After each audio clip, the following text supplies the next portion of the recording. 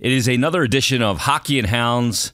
We're going to talk some hockey. We're going to talk some hounds. We have an absolute... I want to start with this because the dog we have today, I love this dog because I love the ears and I love the tongue. Yeah. When a dog's got the tongue going, you know the dog's working hard, right? And the name. Yeah, Muppet. So, yeah. Let's do all dog talk then, no hockey. Yeah, well, that'd be ideal for you. You're coming off a 1-on-1 start, and Torch, you've seen a little bit of everything in the two games. You've seen some good things, and you see some things where you go, okay, I can use this as a teaching moment. Yeah, let's go just to the latest game in Ottawa. Really struggled developing offense. At times, it looked like we were about to make a play, or we did make a play, but we never got the puck to the net. Really kind of a disjointed game for us in Ottawa. Our special teams, although we score one goal, I think our penalty killing obviously struggled, spent too much time in the penalty box. But I just don't think we played that well. All facets, power play, penalty killing, defensively, didn't block enough shots. Carter was screened a lot. We didn't move people. Not a good game for us. Versus Columbus, I thought we played with more energy in Columbus. Not as good a team as Ottawa. Ottawa just spanks Tampa after us, same score, almost same shots on goal. That Ottawa team could be a scary team with the skill and speed that they have. So yeah, we've got some work to do today, and just doing another radio show earlier, we're gonna go through ups and downs, and this is the most important part for our coaching staff is not to lose your mind. We need to teach. We need to come each and every day and work and just try to get better. Do you anticipate teaching as much this year as you did last year? Because there was a lot of that last year. A lot of video, a lot of teaching, where to be with and without the puck, and defensive zone coverage where you guys wanted people. Do you anticipate that being at the same level? Yeah, I do, because we're going to have some young kids. It may be repetitive for some people, but I do. We're going to the part of our team that I think is really going to be, inconsistent and maybe in and out is our back end. Tony's gone, Provy's gone, Bronner's gone. Kind of our choice. We wanted to do that. We wanted to see our young kids. We're going to have to teach positioning with them. Really encourage both Andre and Zamula played one game. These two really encouraged with their play. Andre makes a mistake, turns the puck over. They score their first goal. That was the beginning of that play, but comes right back and makes some really good plays in the game. Just teaching the positioning of it. We're going to be doing quite a bit of that, and we want to try to open ourselves up a little bit offensively too, trying to run different things, trying to allow them to play offensively. We'll be do teaching there also. And so yeah, we're still very early on in this process here, so there's going to be teaching going on. There's a new chemistry to a new group, and you have some significant turnover. While the execution or the result may be kind of up and down this year, the one thing that you want to keep as even keel at a high level is the standard of play. Yeah.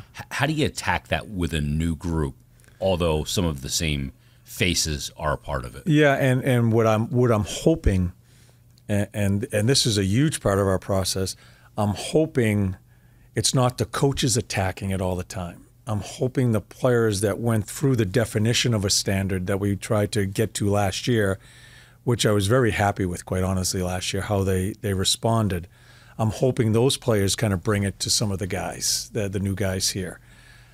Some of the guys we did bring in here, the Hathaway, the Palings, I don't think they're going to have a problem because that's just the way they play. That Hathaway is going to join right in as far as how you play this game the proper way. It's teaching the kids, and I'm hoping some of the players take that responsibility. That's what we're looking for here, Jason, is for the room to start taking over. So we'll watch that and police it, and we'll step in when we think we need to. We have to, but we want to get out of the way sometimes too, and I'll let someone else as a teammate, which is the most important part. The players listen to their teammates. Yeah, the peers. Sometimes they don't listen to the coaches because we're at them all the time. Mm-hmm. I'm hoping we can take a step and watch and see how people go about that. That has to happen organically. You cannot you can't label somebody something and just have it work, right? No, what I do, and I think it's one of the most important parts of coaching, is I watch people when they don't think they're being watched in these type of situations, really in all situations. I work out every morning in the weight room, and I have my piece of equipment turned around so I can watch people come in the weight room, how they come in, how they go about it. The mentality of how they attack it. Yeah, you can tell. I think it's the most important part of finding out about people is just checking in on them when they're not rehearsed. When they know they're being watched, they're rehearsed. Yeah. When they don't know they're being watched, that's when you really find out about the person. Yeah, you want to find that unpolished moment. Yeah. Let me ask you about getting guys off to good starts in seasons. A few guys maybe off to a little bit of a quiet start on the stat sheet, and maybe just not popping in games. And I'm talking about Morgan Frost, Owen Tippett, and Noah Cates to some degree as well. How do you get those guys to kind of pick up where they left off last year? It's ultimately up to them. Yeah. But how do you nudge them to that spot? Yeah, and nudge is a good word. We focused on them here. We'll be showing them some tape tomorrow morning. Tip, I moved him to the left wing. Tip hasn't put up points even through preseason, but he's involved in the offense. So you got to be really careful. I'm not sure if I'm playing him with the right people. We're going to try to do some different things with lines here today in practice. Catesey's a guy. Catesey is kind of he was pushed to the forefront, and he was always that guy. Now I got Coots here, and Coots is going to take some of that. How does Catesey? Because I couldn't find Catesey in Ottawa. I didn't see him during the game, and it doesn't happen that often. Is it because Coots has kind of moved to the forefront? Because I'm pouring Coots some ice time just to try to get him into tempo. Does that affect Catesey? Frosty, played pretty good in the third period, but the game was over in the third period. I need to see him play in the first and second period. So the three guys you're talking about are three pretty important people. Tape, if you have to lean into them, you have to lean into them. Change in personnel on their lines, maybe it sparks them. So we're going to try all of them and see if we can get going here. No offense, but I never listen to what a coach says about a player. I always look at how a coach uses a player. Yes, to me, that says way more. Yeah. And your usage of two guys in particular, you just mentioned one of them, Sean Couturier, played 20 minutes on the nose. I think 9 minutes of his ice time against Ottawa was on special teams, 23 minutes in the first game. That tells me you like the guy that you're throwing over the boards in all situations. Are you surprised he is where he is? I'll put it to you this way. I'm putting him in all situations no matter what, okay? Because he's been out 2 years. If he's healthy physically, okay, if he can handle it, I want to give him the ice time. I want to pour the ice time to him. And there are two different thoughts. He's been out for 2 years. Do you ease him in? He's been cleared, right? He's been cleared. He was a pain in the ass last year because he wanted to play last year, all right? And so once the trainers tell me he's cleared and he's healthy, I'm pouring him the ice time. I don't think he's played that well. I think he's still trying to find himself. The hands in particular. Yeah. You can see how smart he is away from the puck. He's so smart. I don't think he's up to tempo. I don't think his quickness in offensive plays. I'm trying to figure him out too. People that have coached him before say that's just kind of the speed he plays at. I'm looking for more speed, but that's kind of the speed he plays at. So I'm still trying to learn him. That's how I went into this season. Is if he's okay and cleared and there's no problem, I'm pouring him ice time because I want to get him going as quickly as possible. But it's going to take some time, and I need to respect that. Now, trainers come to me, he's a little banged up or sore, I'll back him off. But until they do that, we're going to get him going and put him out there, because the more looks he gets, the quicker he's going to get back to his game. There was a play in the Ottawa game, and there wasn't a lot of positives for you guys in that game. And it was Cam York sees a lot of real estate in front of him, takes the ice, goes up the left side, breaks the puck out using his legs. A little one-tap pass to connect, and he ends up with the goal. The result's great. but to me, I looked more at where he was philosophically in his head and what he accomplished. It was very NHL Today defensive play for Cam York. You know, you want to see more of that. Is that something you'll show him on tape as a positive reinforcement? Yeah, and it's a great question, Jason, because a lot of people think when you talk about showing tape, it's always correcting. It usually ends up trying to, you know, it's funny, coaches say, well, you got to show, if you show 3 negatives, you got to throw 6, all that analytics even. Yeah, and I don't buy it. What I tell the players is the tape talks to me. I said, it talks to me, and I'm going to cut it, and I'm going to show you the good stuff, I'm going to show you the bad stuff. No, and it's not by 4, 5, or whatever, how many clips, it's what it is. And with Yorkie, I'm hoping there's more clips, even if he makes a mistake and he gets caught up the ice, that he's trying to make a difference. That's the biggest thing for me with Cam York. He's got a little bit of a laid-back attitude, a personality, which is his call. He's got to be the person he is. I just want to make sure we have a personnel in the ice, because it's kind of my call then when the game's being played. Make a difference. Try to make a difference. Don't be afraid to make a mistake. If he shows up on the tape doing that, he's going to be a really good player. If it's just kind of in and out and kind of letting the game and just watching the game and not being involved, that's when I'm going to have a problem, because he has the God-given ability to make a difference each and every shift. Is there a killer in there? It's going to show itself in a different way. Yeah. Than, you know, your prototypical. I hope so. Yeah. I hope so, because I think if there isn't, he's going to be an average player with unbelievable skill. You know, and going to leave you wanting more. Yeah, and that's going to be, I know that's going to be the battle between Cam and I for, and this is part of it. This isn't foreign. This happens a lot with players. It's my job to try to drag it out of them, and I'm going to one way or another. One thing you're not going to have to drag is the dog we have for Hockey and Hounds this week. Let's get to the good I dragged a couple the other day. Yes, they dragged you. I was wondering who was walking who in that piece as you were walking a couple of the beautiful dogs. And the dog we have this week is named Muppet. And I showed you some video of Muppet.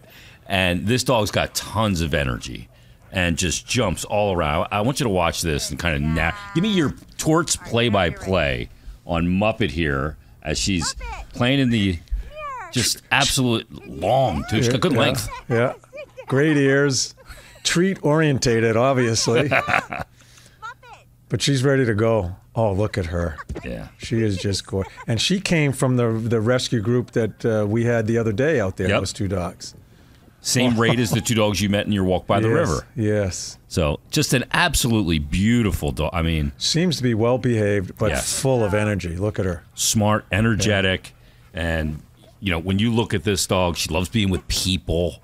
We got to find this dog a home, because this is one that's going to run outside with you, jump in the water, but also curl up on the couch and just be a great friend. Yeah, and sometimes when people look to bring a dog to their home, a lot of times they have another dog, and this one here is friendly with other dogs. Yeah. And that's the catch sometimes. A person falls in love with that dog, but they're not sure if they can integrate it with their other dogs. And so that's just reading the notes on her, that's a huge point to help her. And full of energy. How can you go wrong with the name Muppet? And the thing that sticks out to me are her ears and just her color. Yeah. I mean, she's got such a beautiful coat on her. Yeah. So, you know, when you go down this road and you're dealing with rescue animals, you just never know what their past is. Mm-hmm. It looks like she's a happy dog, though. You know, sometimes you have those dogs that kind of cower away from you. It looks like she's ready to go and enjoy her life. I can guarantee you this, no matter how your day has gone, when you get home, this dog's going to go, I'm glad you're home. He can greet you at the door in a great way with that. You know, the tongue's going to be going, the whole thing. So Muppet is an absolute beauty. For adoption information and Hockey and Hounds info, make sure you go to PhiladelphiaFlyers.com/Hockey and Hounds. Check out Muppet. What a beautiful dog. And, you know, just get involved, whether you're going to foster a dog or you're going to be the forever home.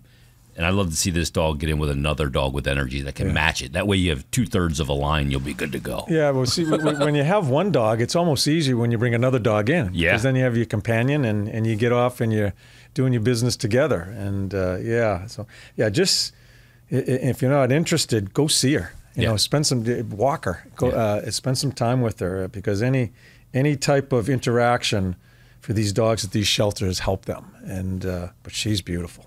When did this love of dogs start for you? Because immediately when we talk about it, you light up.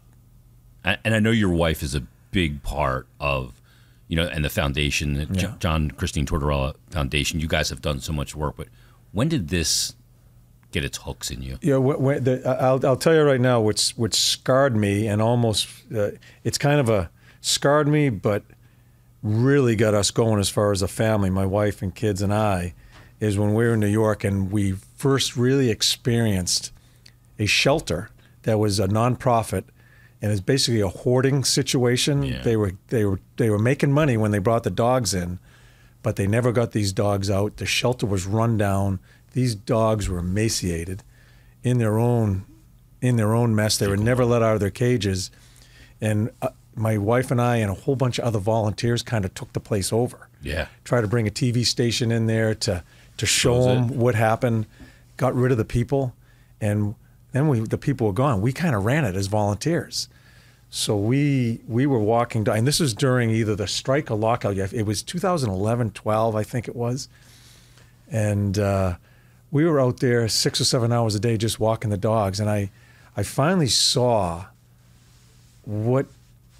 how these dogs sometimes can be treated, and that's what started the education for me in animal welfare, how people abuse their animals, and how you can make a difference. Well, that's what it was. This was in a residential area, and the people that lived in that area, basically in the neighborhood, never heard the dogs. And there are 35 dogs in this shelter. Yeah. We found dogs that were dead in a refrigerator, in a freezer.